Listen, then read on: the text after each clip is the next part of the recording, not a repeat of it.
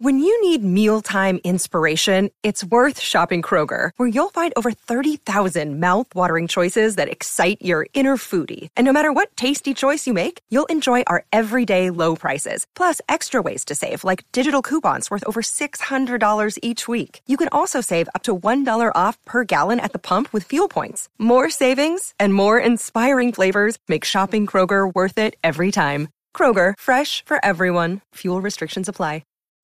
Welcome to Taking Care of Lady Business, where we put the business back in lady business. Hosted by Jennifer Justice, founder and CEO of the Justice Department, a management strategy and law firm that works with female and woke male entrepreneurs, executives, talent, brands, and creatives to build and maximize their wealth, focusing in the areas of tech, consumer product, finance, media, entertainment, and fashion. Jennifer interviews entrepreneurial women who have done it all, who will be sharing their secrets on all things business, especially as a woman. These highly successful women will share strategies and insights, including what not to do and what it takes to win. And now, here's your host, Jennifer Justice.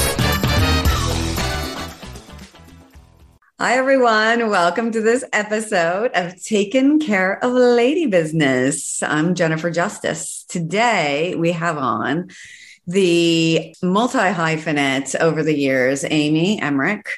Badass from Queens, but not most importantly, but right now on her card, if she had a card, or basically on her email signature, she is the CEO of Miss Universe. Hello, Amy. How are you? Oh, hello, JJ. Does anyone have business cards anymore? I know, right? They might have COVID on them, right? That used to be the first ask in a job, remember? I need business cards. And now... I just actually found some business cards from Superfly and Rock Nation. And I was like, one of which I helped like decorate basically, or like, design. And I was like, I loved it. I was like, I save one from every job, that and IDs. Yeah, exactly. Picture IDs. And that's what we're talking about today. Business cards. That's what we're business cards, designing them and not having them. Exactly. No one really does. It's all like, go find me on social. I mean, I've given people my Instagram account. I'm like, just DM me tomorrow. Yeah. The one place that's not right for social, for business conversations, Instagram. Exactly. But it is easier to find me. Now I'm going to get 1,000 at the DMs. Very end, by the way. That's what Amy Emmerich. It's very easy to find me. Amy Emmerich. So Amy, you're CEO of Miss Universe, right? But yes, the Miss Universe organization. Miss Universe organization. I actually want to start where you came from first, so people really understand like the whole trajectory and why you're here, because it might not seem for taking care of lady business that interviewing the CEO of Miss Universe is a likely fit.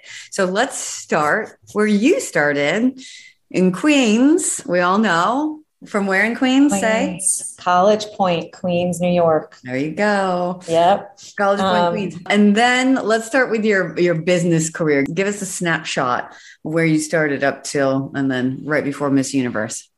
I was a kid of the 70s where you watched TV of the Brady Bunch and Star Trek at the same time. So I like science fiction and I always wanted to be behind the camera. And I became a camera woman when small format came out, and I shot documentaries for a long time, which was so much fun being out in the world. And little did I realize I was filming strong women all the time. I started a talk show with Rosie O'Donnell, strong female. She fought for a lot of things with that show.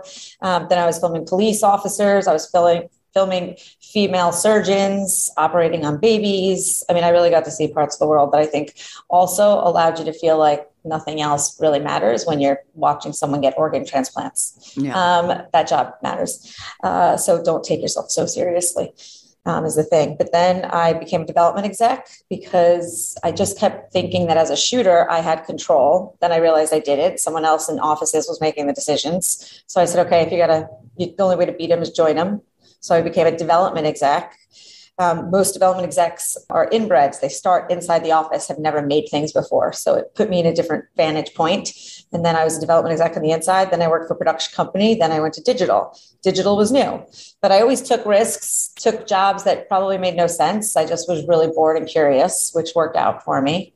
And then when I got to Vice during the digital revolution, it was really the first time that I got to do what I do best is juggle a lot of balls at the same time. So most companies say, here's your one job, but I was never a founder, but it led me to be working for founders. So working for Shane Smith. Then I went to You Live at Scripps. Smith at at Vice Media. Not everybody, especially most of my viewers don't know him unless they've read bad things about him.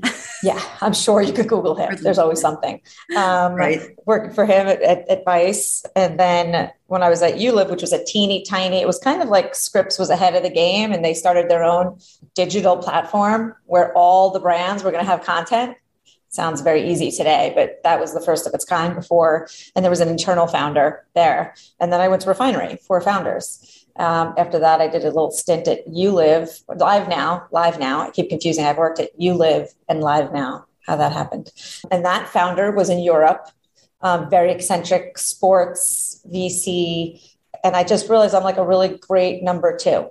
I'm the ultimate cheerleader. I could see like what's happening and the best in everyone and really believe in that voice and then just hustle and drive it home. So I kind of made the choice to not be a founder. Mm-hmm. I think my gumption and my energy is like, you should just start your own thing. You even said that to me many times, but I think I actually know myself right now. I don't know how you do it. I always say it's amazing, but the kids are a lot for me and I'm good at having something. If I had something I truly believed in as much as you do, or I think a lot of the female founders are, they know they have this great idea and they can't think about anything else. And if I had that happen to me, I'm sure I would.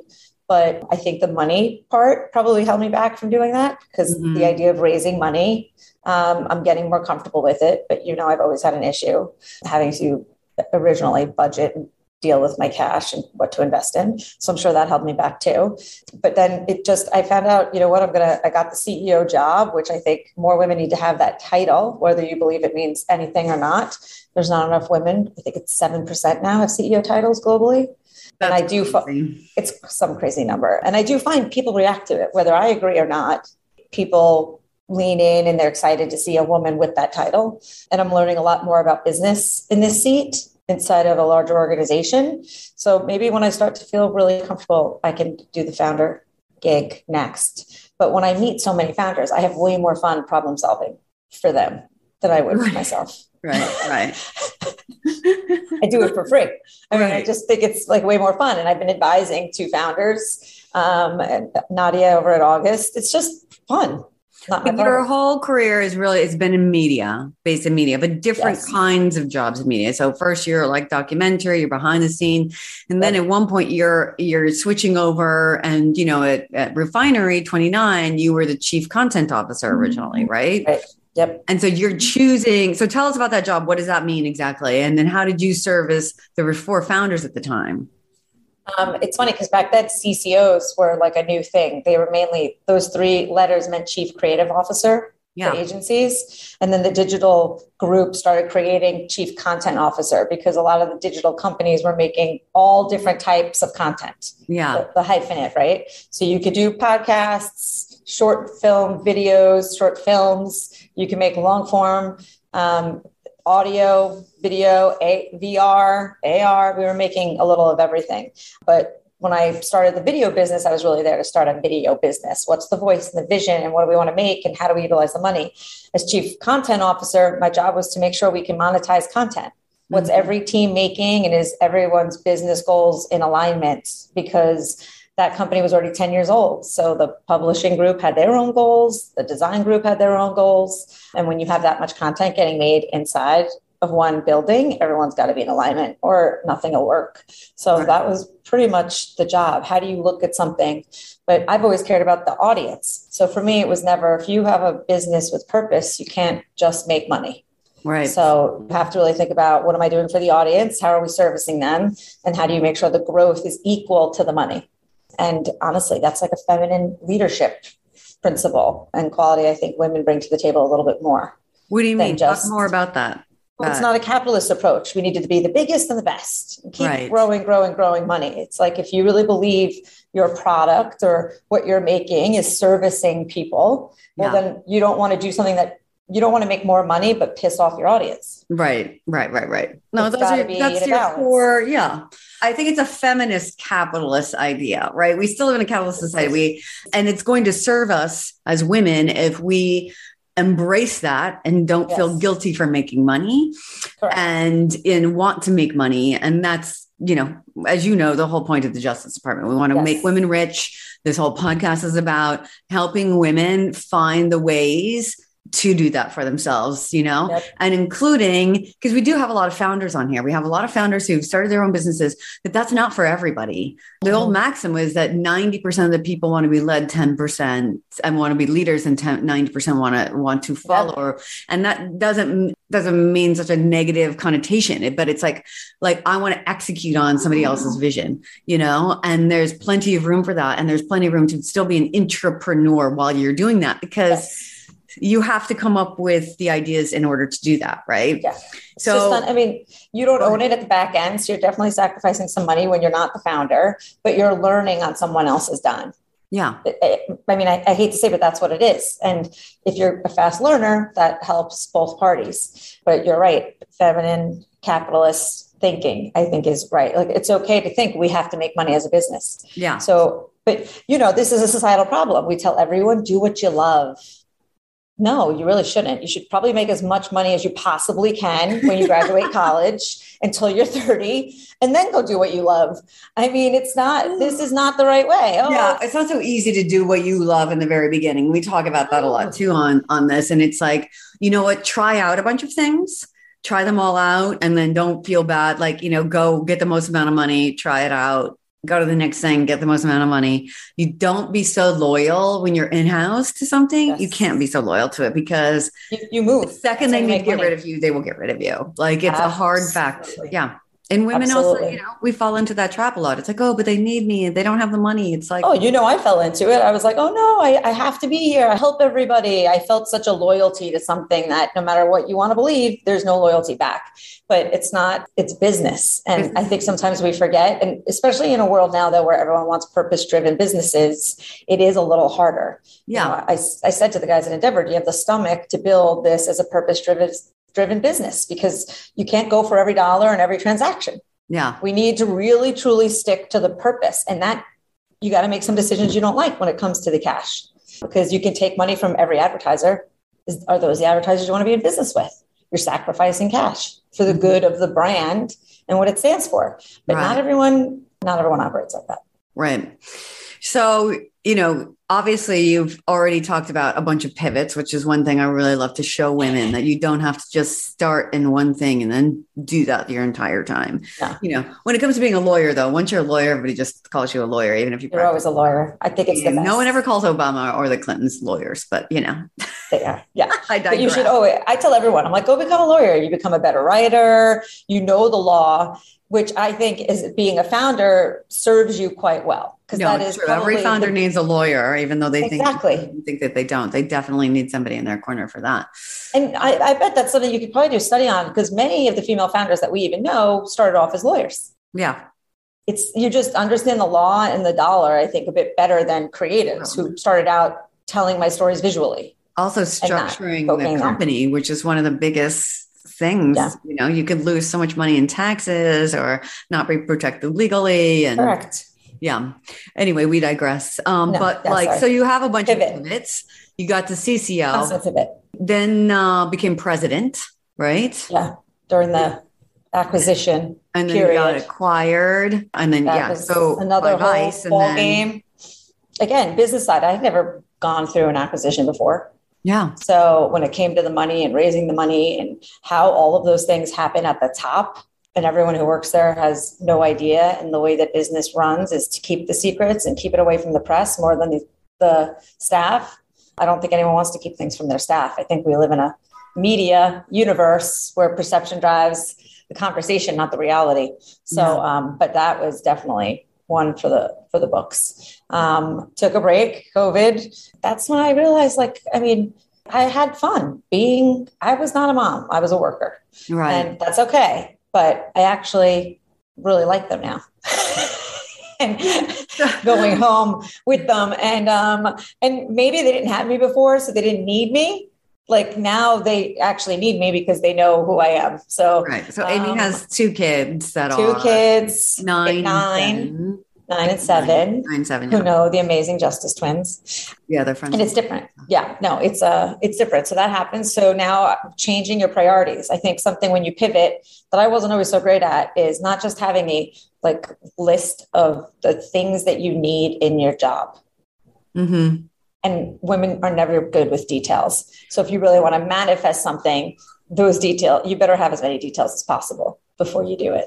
Well, at the same time, we were never given an allowance to have kids. It's like, oh yeah. And it wasn't until COVID, I think, that people were like, oh, wait a minute. Like, this is really hard to juggle. And I'm like, yes, it's really fucking hard and impossible. Yep. And, I think most women that we know felt like they were just dialing it in when it came to parenting because the workday was just so full on for reasons like you even mentioned before. No one is curing cancer or but we had to prove ourselves lives, except for the people who were doing it, know? And it's like, it's not like, I used to talk about the music industry like that too. It's like, there's no reason to call anybody at 2 a.m. on a Saturday night unless your artist has been arrested after a show. Okay. Like there's no music that is so important. It just isn't. I left my phone at the office last night. I've never done that in 47 years. Amazing. And my husband Colin says, I'll go back and get it for you. And I was like, actually, no, I'm exhausted. I need to shut it down right now. I'm going to sleep.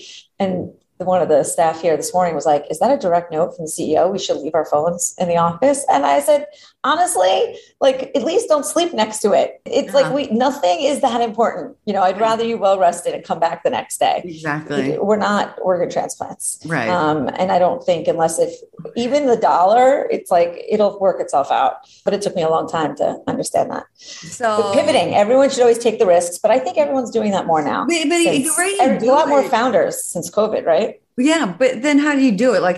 What do you, see? So then you go to Live Now, right? Which is more in a space in was a music and entertainment that you streaming platform. Yeah. So he really was trying to take the sports space and moving it over to the music space, but he did build great tech. The tech was great. And the live streaming was awesome, but totally new. Right. I've never done that before.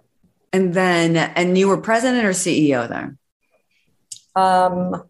I was chief customer officer or something. Okay. They were doing a raise but it was also interesting to me that there was going to be a raise happening and how does everyone operate? And, it so was continually completely outside my learn system. on your job. Right. Yeah. And then from there, you became the CEO of where you are now, the Miss Universe organization. Is that what we say? Yeah, it really is an organization. There's multiple things underneath it. Just who knew? I didn't know.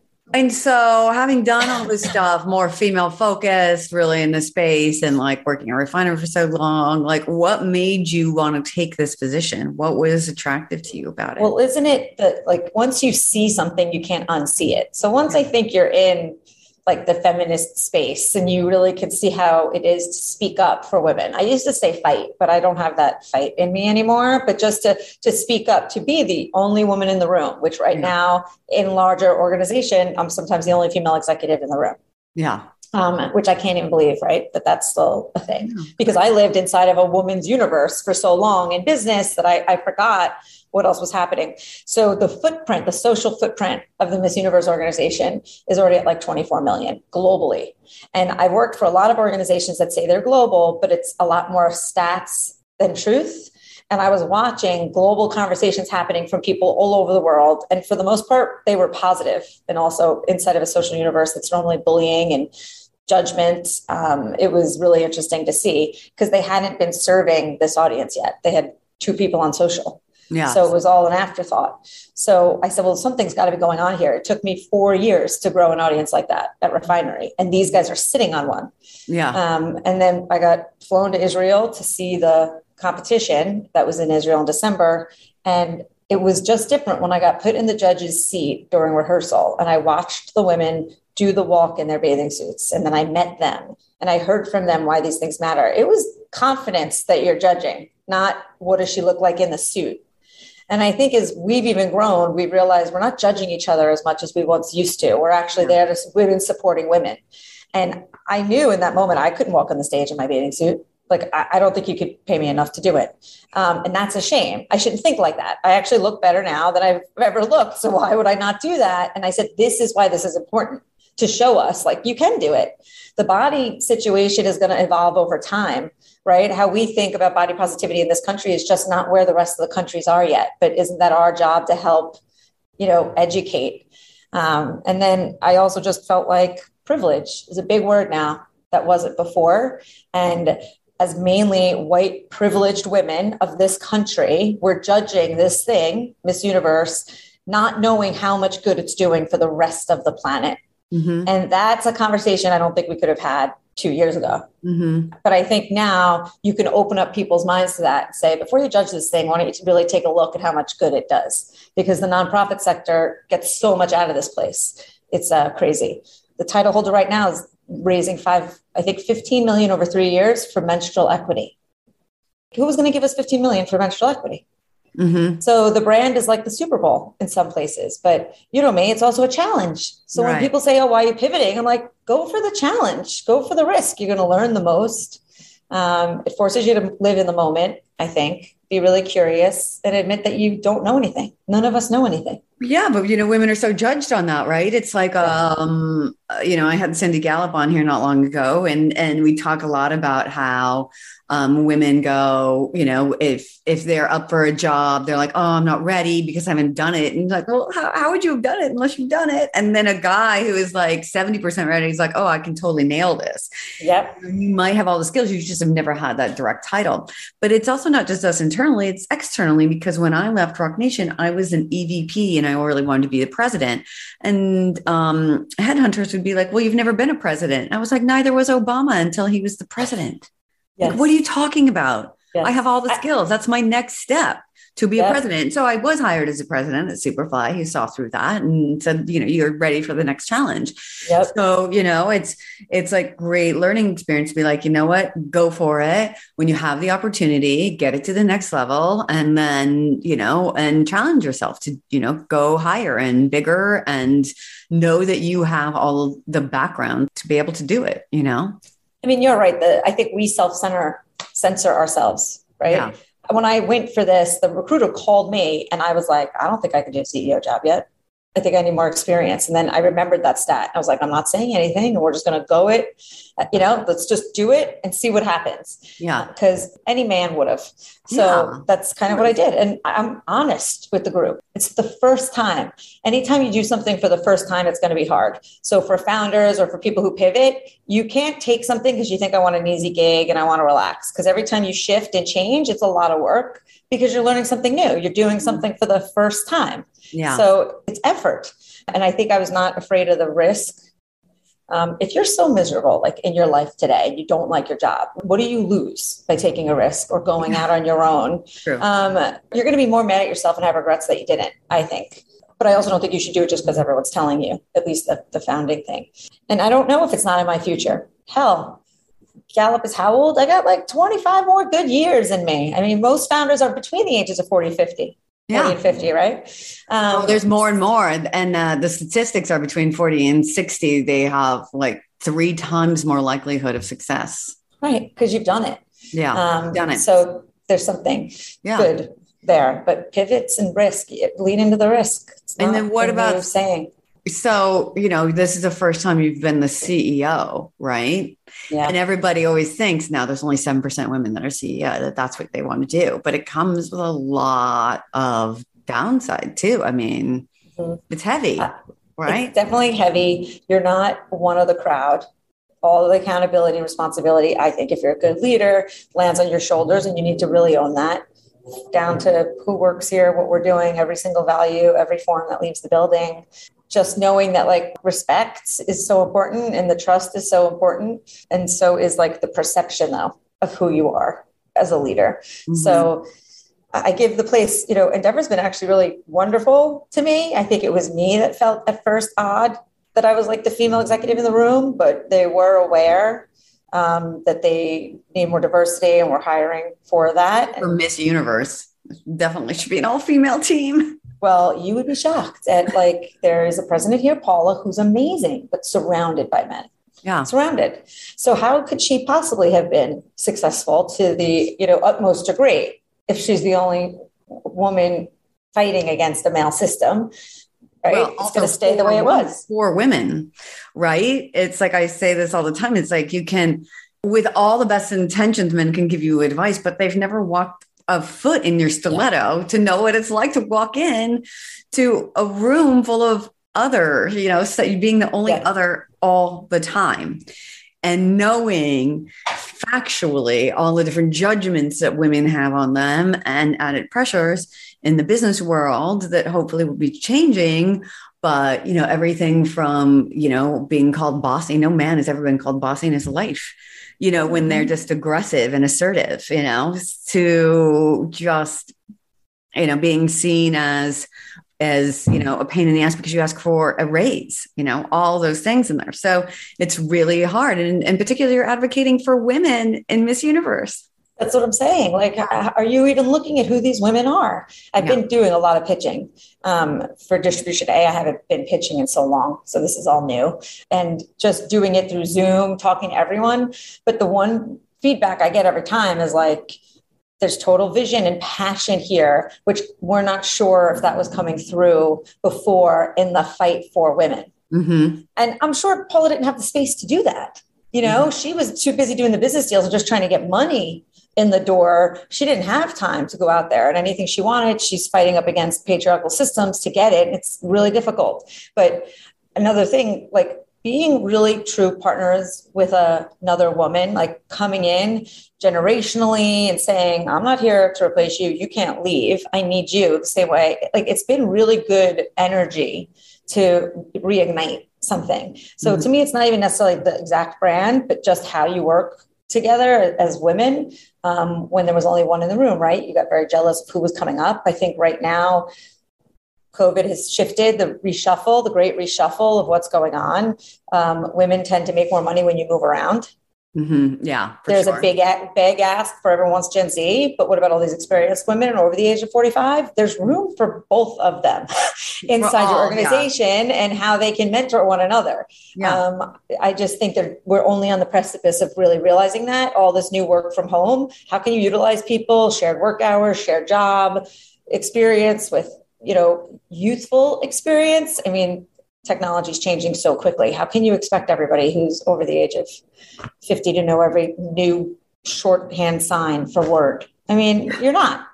It's like, so, okay, how do you help each other? But at that age, you have more experience about the world and the business world, has been through more, and they have more to share. Yeah. But I do think people are more open to it now. There's no more jealousy in it. But open to what? What do you mean? Open to the intergenerational knowledge share. I don't know if they've been doing it because they're the only, people in the workplace for so long, and so they've been, obviously there's all generations in the workplace, and it's like, so to, have a fully stacked intergenerational female, I mean, I'm sure what's like in a lot of magazines, female magazines, et cetera, to see that kind of thing. But, and it's so important to put that in all different kinds of corporate settings. And, instead of just like you were saying, it's like Miss Universe happens to be something that is more female forward. Obviously it's a very female forward company. I mean, female forward subject, really. It's like product, whatever you want to call what it is. But I think it's just important if you're at a beer company or if you're at, a car company. Absolutely. Women drink beer and I don't, but, and also, drive cars. And they're absolutely so stacked with all men. And if you had a bunch of intergenerational women, not just hiring one CEO to be like, look what we got, and then all the rest of the women are, assistants, it's like, that's not going to move the needle at all. Right. It's not going to, and so while I preach all the time about building the matriarchal system and having female founded companies, we still have a patriarchal system that, a majority of the women and, still work in and want to thrive in. So this conversation is so important for them. It's like, how do you thrive in this patriarchal system? And how, if you have a patriarchal system and you really want to change and be diverse, like, how can you do this? And this is one of the It's breaking it down little by little. I didn't come here to like change all of Endeavor, right? Yeah. However, I'm going to ask, okay, here's my org chart. What is every woman making? And is it equal? And have we done a market analysis? First question. I don't know if I would have done that right away before, lessons that you've learned through time. Walking into a room, a conference room, and making sure you call out the person who's not speaking, or after fact say, don't you realize your voice matters? Like, speak up. I want to hear from you. Yeah. Those things wouldn't have happened when I was younger, but not because I'm sure they wouldn't have wanted them to. They were living in their own, strict rules time. Yeah. But I just find those little small nuances, even in being in, every, I love to say the word period or menstruation in every single meeting I'm in, going to these, male executive meetings and talking about menstrual equity in a room where no one even knew that was a thing is important. Yeah. But, earlier, I think there's something about like, I lost a lot of my ego. I didn't even think I had an ego. And then I lost a lot of it. And once you do that, you kind of just can't care. Like we're all not living by titles alone. I think it's more interesting when you meet a founder and like, what's the thing you had to make? That's more interesting to me than like a title someone has. Mm-hmm. Everyone is still afraid of that hierarchy system. Ari Emanuel, that's like the big guy. I'm like, who cares? Email him. You got something to say, email him. Yeah. Everyone is equal at the end of the day. And I don't think you're going to get fired for writing an email. And if you do, you don't want to be at that company in the first place. Right. So but the first step is to allow yourself to think I'm equal. Because it's really just yourself holding it back. True. So I've been pushed to the test on that here limiting a little bit. Yeah. I remember being at Superfly and they were like, oh, we're going to, we have like a happy hour and it was like all beer. And I was like, no. Somebody go out and get some wine. And they're like, oh, I never thought it. I don't think people here really care. They go get wine. Everyone's like, thank you. It's like, yeah, like think about it. And then we would go like to an event or something like, oh, it's only like 8 blocks we're going to walk. And I was like, no, we're not. I'm wearing heels. We're not walking. What's wrong with you? They were like, oh, yeah, I never thought about that. And I was like, yeah, because, there's actually a term for it. I can't remember what it's called.